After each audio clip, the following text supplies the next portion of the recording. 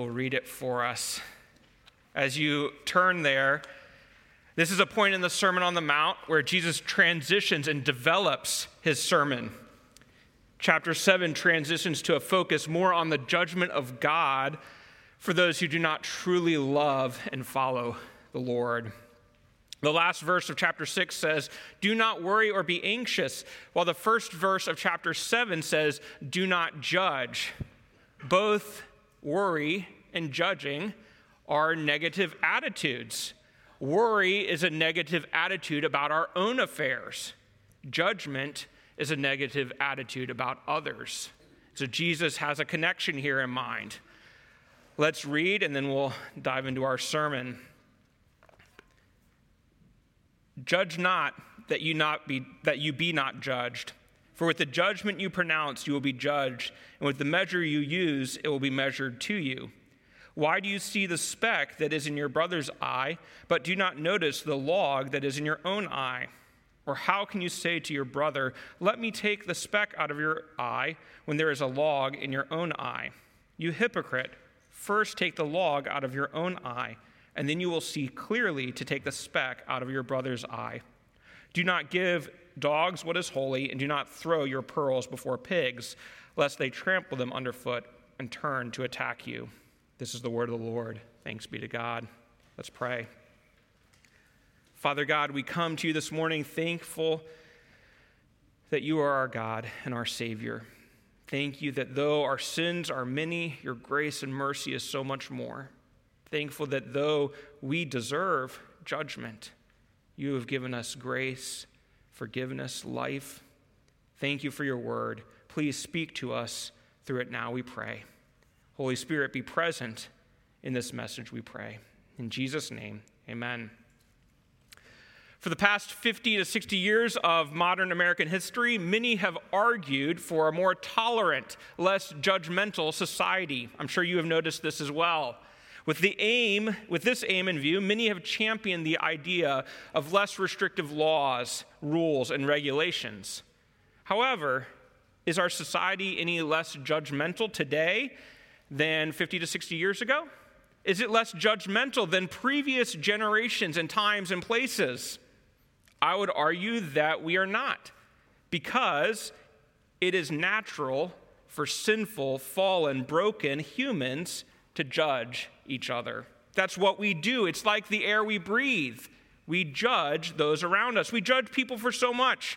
The clothes they wear, the car they drive, the job they have, the performance in their job, the house they live in, the college you attend, the grades you get in school, your sports teams, the ones you cheer for and the ones that you're on, the political parties and points of view that we each have. So many things. We judge one another based on the outside, judge one another based on how we act. More and more individuals today in America judge Christians for having a traditional, biblical understanding of sex, marriage, family life, and so much more. We are a judgmental people. We live in a broken, sinful world.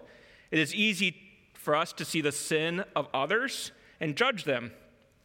It can be very difficult to have charity, mercy, grace towards others when we see their sin and failures. We judge others for their sins while making excuses for ourselves, for our own sin.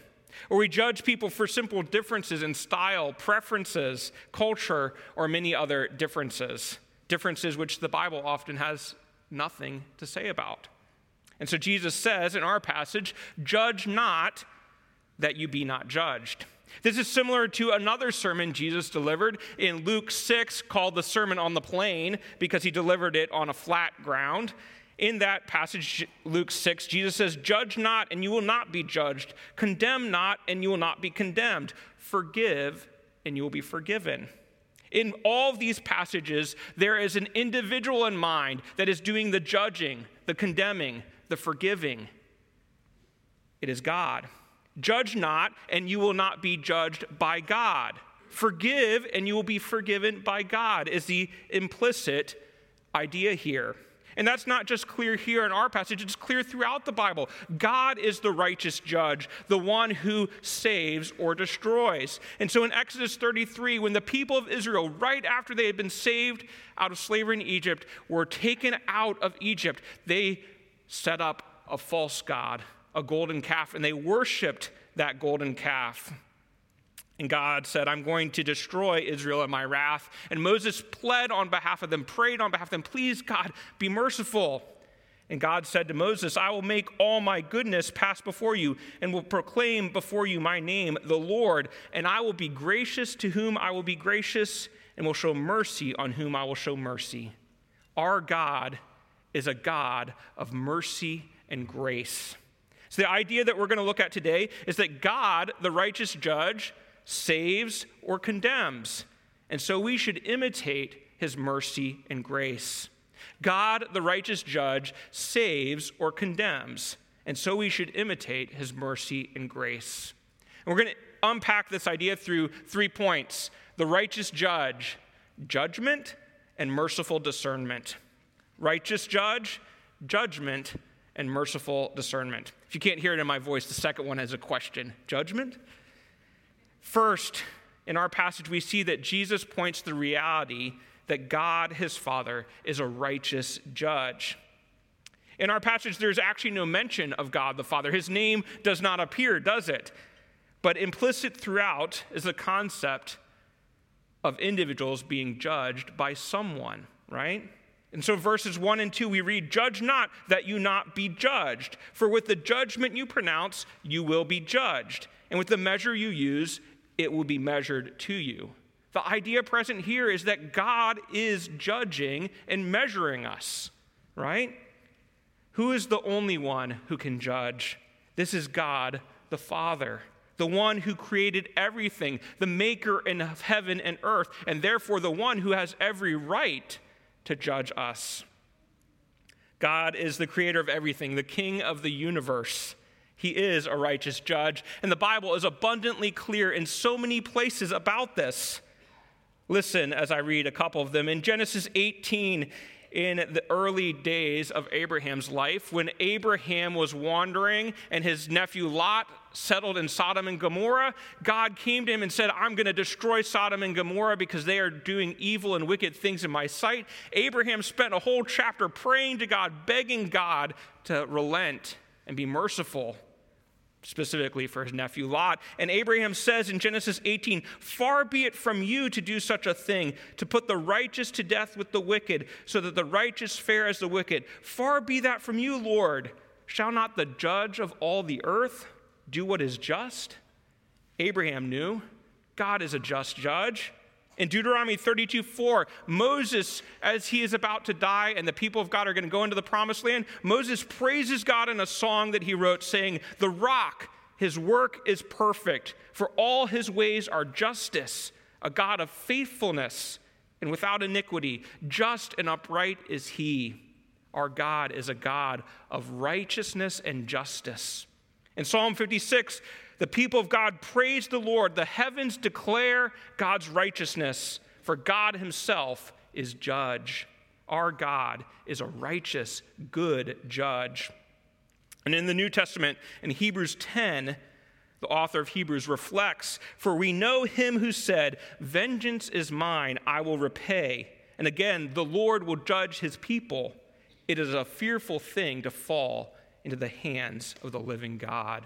The concept of God being a just and righteous judge is present throughout the Bible. This is just a few verses that I could have read to you, but we only have so much time. The Bible is abundantly clear. God is a righteous judge. As the maker and king of everything, he can rightfully judge his creation and whether we have behaved in an appropriate or inappropriate sinful manner. The fact that God is a righteous, good, just judge should cause us, honestly, to be terrified, right? If God is righteous and good and just, and we know ourselves, then what should our response be? Left without any hope? We should be terrified because we should know that we have sinned against others. We have sinned against God. probably today, if we're honest. All of us have sinned and fallen short of God's right and good standard. We have not loved God or our neighbors as ourselves. We have selfishly sinned again and again and again. We justly stand accused and condemned. In God's court, standing before his judgment seat, all we can say is, yes, the record against us is right. But that, thankfully, is not the end of the story, is it? Because our God is a righteous judge, but he is also abundantly merciful, gracious, and loving. And so our good, loving, forgiving Father sent Jesus, his Son, as our Savior to take the death we deserved for our sins, to die in our place, and take the judgment we need on our behalf. The righteous judge is also a good, gracious, forgiving Father. And so Sinclair Ferguson, commenting on this passage, says, God is both Father and Judge. The terrible thing for the unbeliever is that he is both. In rejecting God's judgment on his life, the unbeliever also rejects the privilege of having him as his father. In rejecting God's fatherly grace, the unbeliever encounters him as a judge. For the believer, hopefully all of you here this morning, for the believer, the knowledge that God is Father transforms his view of God as judge. And the knowledge that he is judge fills him with awe that such a God is also his Father. God is a righteous judge, but those of us who have trusted in Jesus Christ can stand in awe-filled wonder that this God who rightfully judges us extends us fatherly love and grace. God is both judge and Father. Have you ever seen those pictures that are actually two pictures in one? It's a type of optical illusion, right? I've seen some that is both a picture of a young woman and an old woman all at the same time. I've seen one that is a frog and a horse, and many others. Some of you have probably seen them. Some people struggle to see these illusions as the two different pictures once they get the first picture in their mind. Because you see, you have to look at this picture and kind of change something in the way you view it to see the two different pictures. Because if you're only fixated on seeing the young woman, you won't see the old woman. If you're only fixated on seeing the frog, you won't see the horse. And some people struggle to see the illusion as two different pictures. Once they get the first set in their mind, fixated in their mind, they can't seem to make the change and see the other depiction. And it's the same with God. God is both Father and Judge. But are we fixated on him as only one? Do you only view God as your Father and forget that he is a righteous judge that rightly hates sin? Or do you only fixate on him as a judge who hates your sin and therefore forget that he is a Father who loves you and extends grace and mercy to you? Do we view God as both Father and Judge? God is a righteous judge, and that is good. We would not want to live in a universe where God was not a righteous judge, where sin would not ultimately be punished, where sin could go on and be ultimately unchecked. The times in human history, recorded human history, where evil and sin has gone unchecked for a period have been horrific.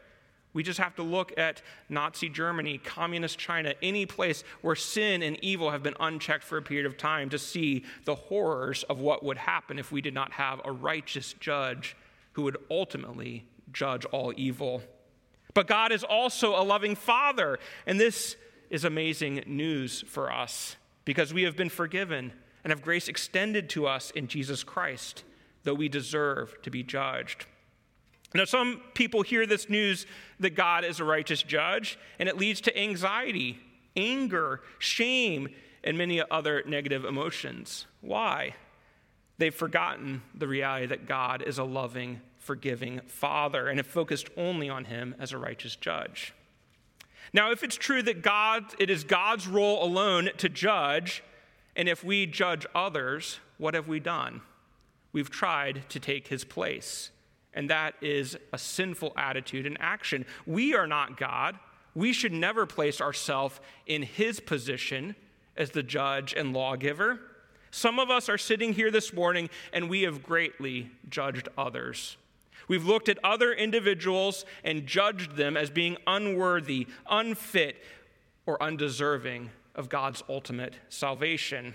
I'm not talking about discernment, evaluation, or helpful criticism. I'm not talking about that. I'm talking about those of us, and many of us have done this at times in our life, who look at an individual and in our heart and mind say, that person is not deserving of God's love. That person is going to hell. That person, their sin is so great and horrible.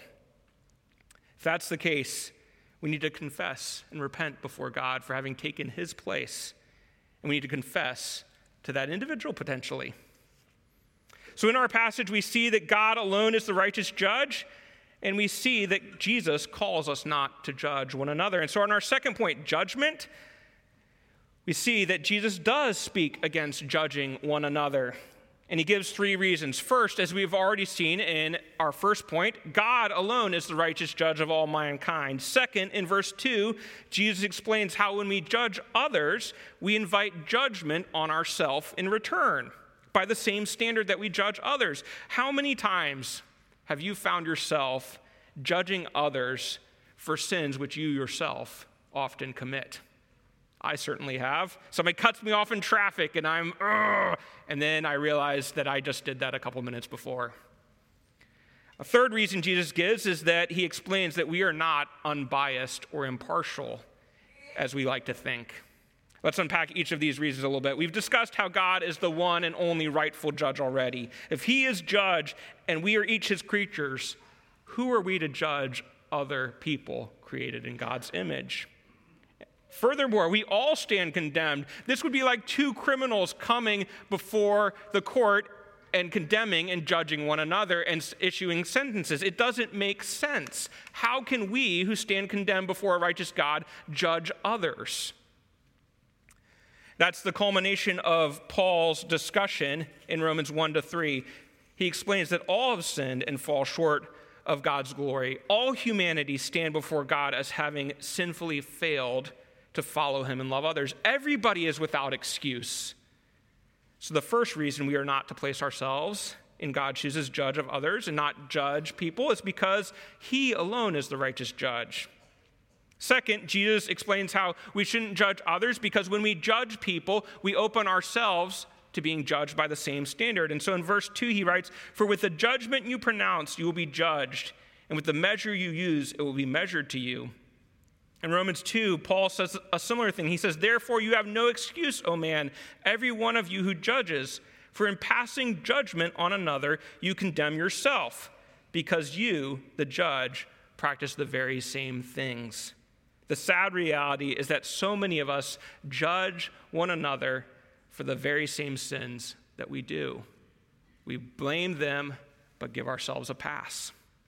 The final reason Jesus says that we are not to judge is because we are rarely unbiased or impartial in our judgments. In verses 3-5, Jesus uses a humorous explanation. He says, "Why do you see the speck that is in your brother's eye, but do not notice that the log is in your own eye?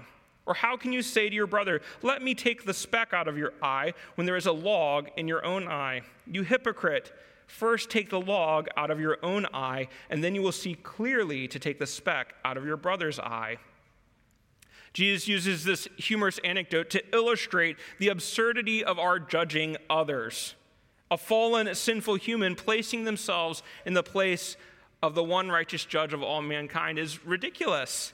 He says that it's like a man with a giant log in his eye trying to help a friend take a tiny speck out.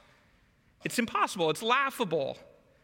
It's made even more ridiculous when you look at the word log here. The word log here is actually what is used for the main beam of a building. It could be 40 feet long and 5 feet around. This isn't just a log that you're throwing on the fire. It's the main beam of a building he's talking about here. It's absolutely absurd that somebody would have this in their eye and actually be able to see anything.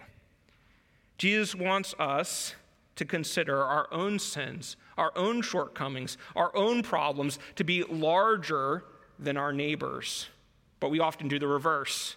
We consider other people's shortcomings and sins to be the log and us to have the speck in our eye. But Jesus says, no, First, evaluate yourself. First, examine your own life. You are the one with the log in your eye, not a speck. The reality is that we cannot change others. I can't go and change any of you. I struggle enough to change myself, even with the Holy Spirit's help. And so what do I have to do with judging one another? Jesus uses this story because we are very observant of others' flaws and blind to our own. Our sin blinds us to our faults, failures, and particular sin struggles.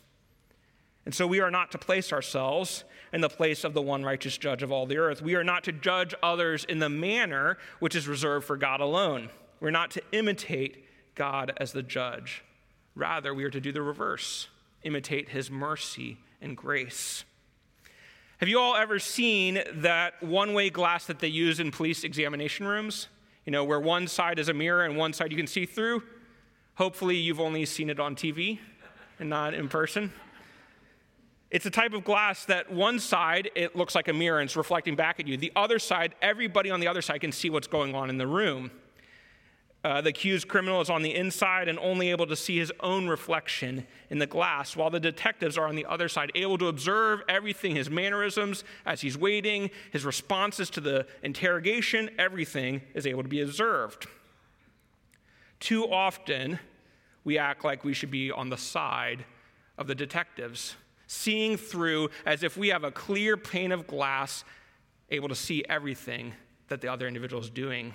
But we should view ourselves as being in the interrogation room, seeing the pane of glass as a mirror which reflects on ourselves, evaluating ourselves and our own shortcomings first and foremost. It's not our place to judge others as the ultimate lawgiver and judge. That's why James in his book in James chapter 4 says, "Do not speak evil against one another, brothers and sisters. The one who speaks against a brother or judges his brother speaks evil against the law and judges the law. But if you judge the law, you are not a doer of the law, but a judge. And there is only one lawgiver and judge," James says, "he who is able to save and destroy. Who are you to judge your neighbor?" James says. We all are under the law. We should not be judging as the lawgiver.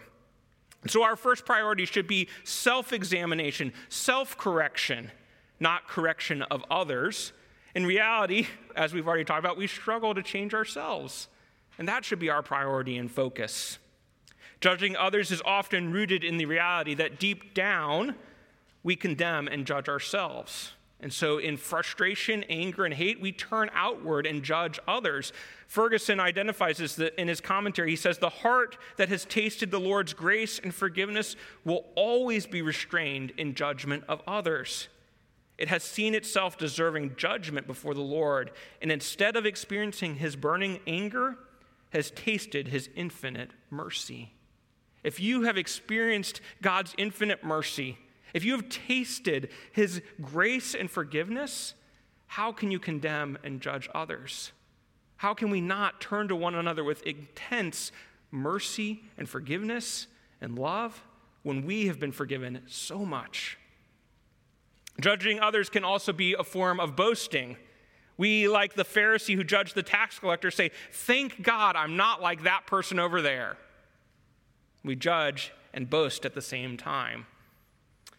If Jesus' statement of verse 2 about not judging because you will be judged by the same standard is true, then the reverse is also true. If God has forgiven you so much, then you should forgive others everything that you can.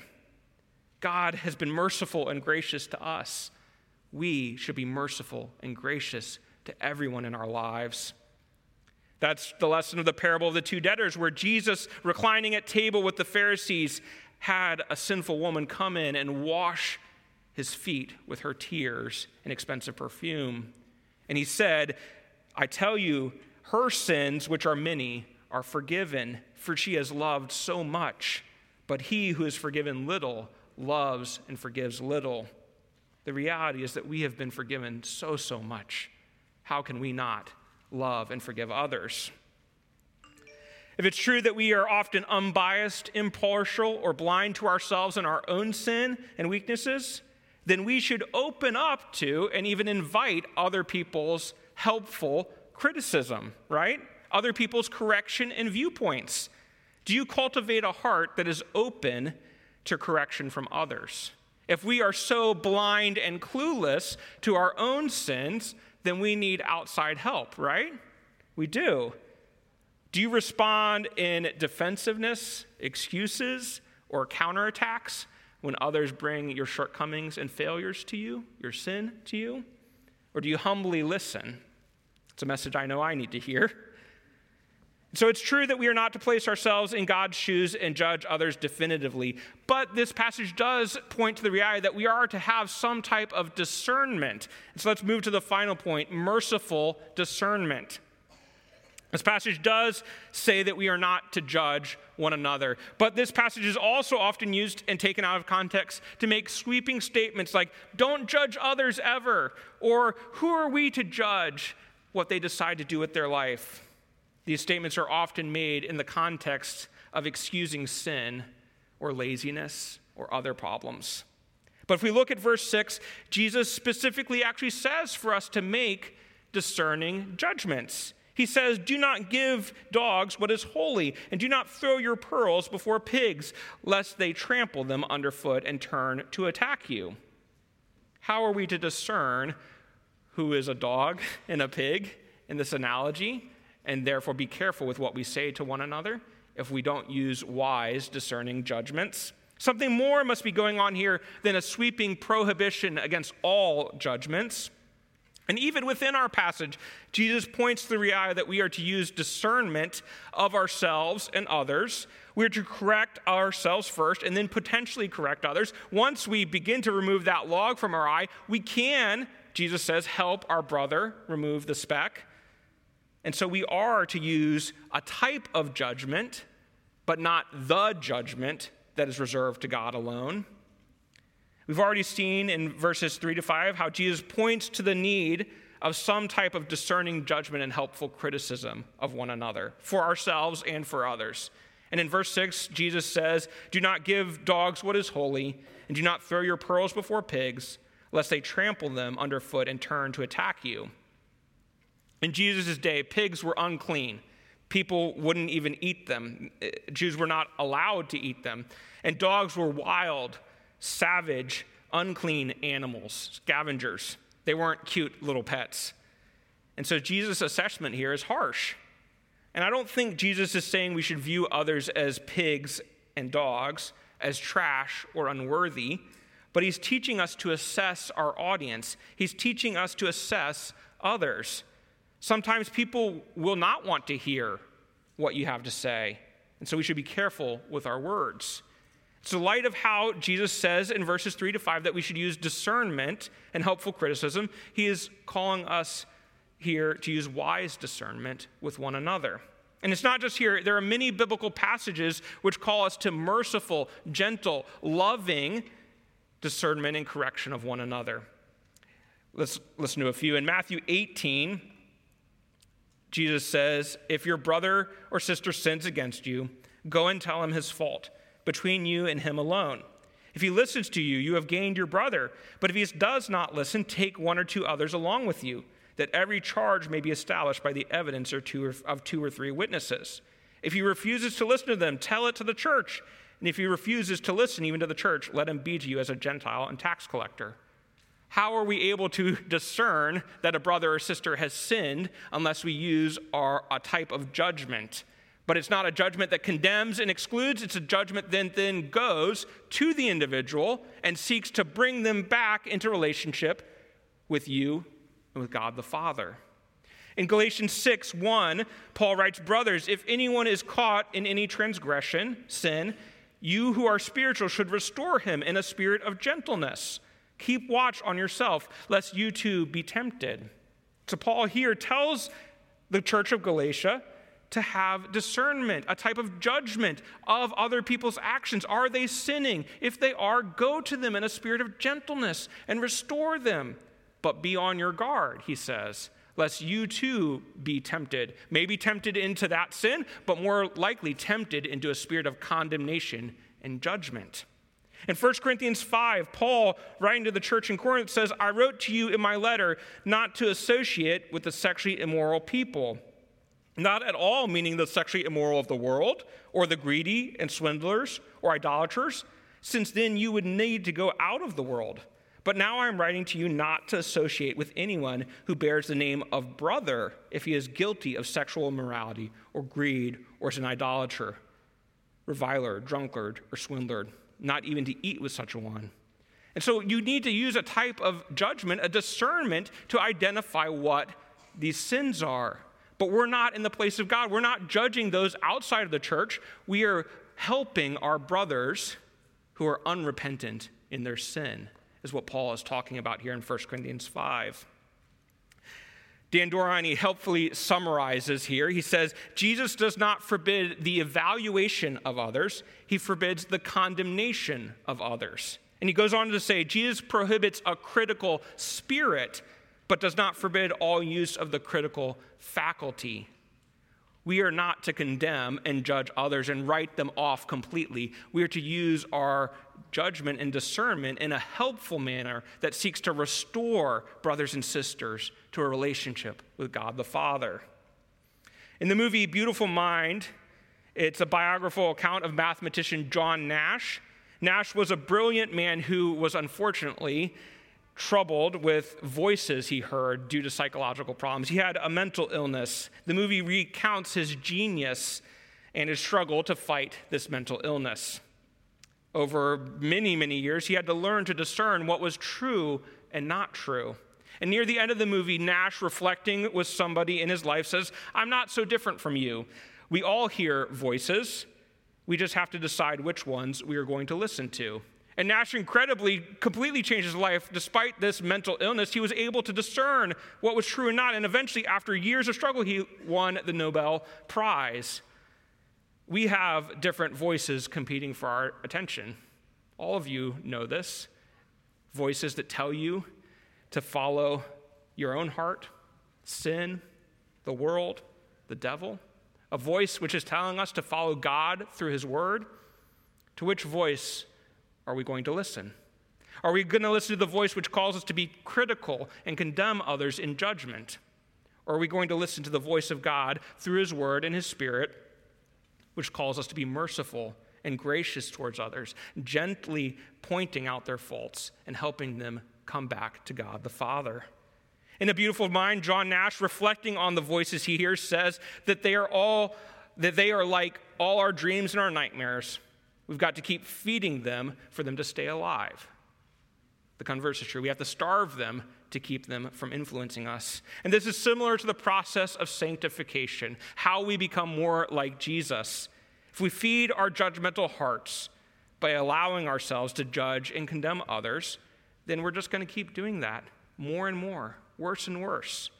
But if we starve our sinful attitudes, our judgment, our condemnation, our hate, while also feeding our grace and mercy and charity towards one another, then we're going to grow in love even for our enemies. We're called to not have a critical, judgmental, condemning attitude toward others. We're called to have a discerning, loving evaluation of ourselves first and others second, to point out their sin, to help them grow, not to beat them down. How do we do this? First, we've seen the priority of evaluating ourselves first, to examining our own heart, especially with regards to the other individual. But after we've done that, it's important to remember Jesus' teaching in Matthew 18. If we become convinced of a brother or sister's personal sin or fault, we are to first go to them in private. That is the number one step. Before you mention it to anyone else, you go to them and you talk to them. Then, if that has no result, then you bring other people involved to help mediate between you. Sadly, this is often the last step we do. The last thing we go to is them in private. First, we go to others and talk about their faults and sins and failures. And that's gossip. As we approach others, we need to hold love, grace, and truth in tension. We need all of these. If we approach them with only truth, we're going to demolish them down and break them by just being blunt and harsh in our evaluation. But But if we approach them with only grace, then we may not point out the area of sin which they need to hear about, which they have missed, because we're all blind to ourselves. We need love, grace, and truth combined together. In our passage, we see Jesus speak about placing ourselves in the righteous judge's position. Only God is the right, good, merciful, gracious judge. Who are we to condemn or judge others?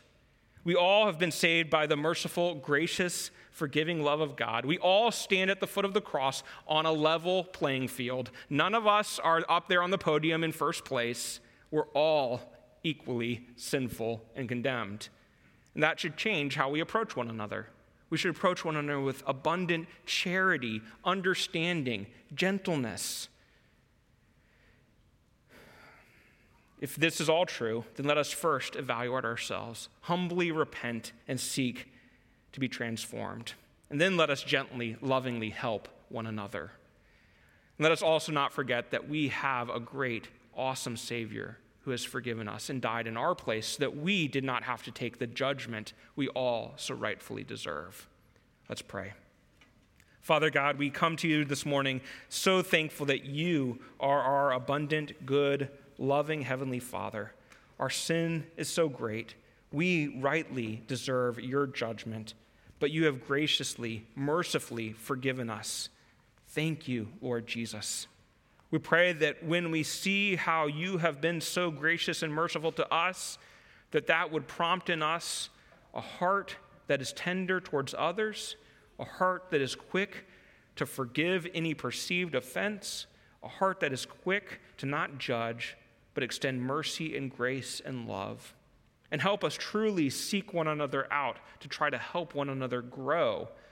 But let us first and foremost, Lord God, seek to self-reflect and evaluate on our own struggles and sins so that we might be transformed first. We need your help desperately, Lord God. We struggle with our own sins, let alone in helping each other. Holy Spirit, please be present in our lives to bring transformation that we desperately need. In Jesus' name we pray. Amen.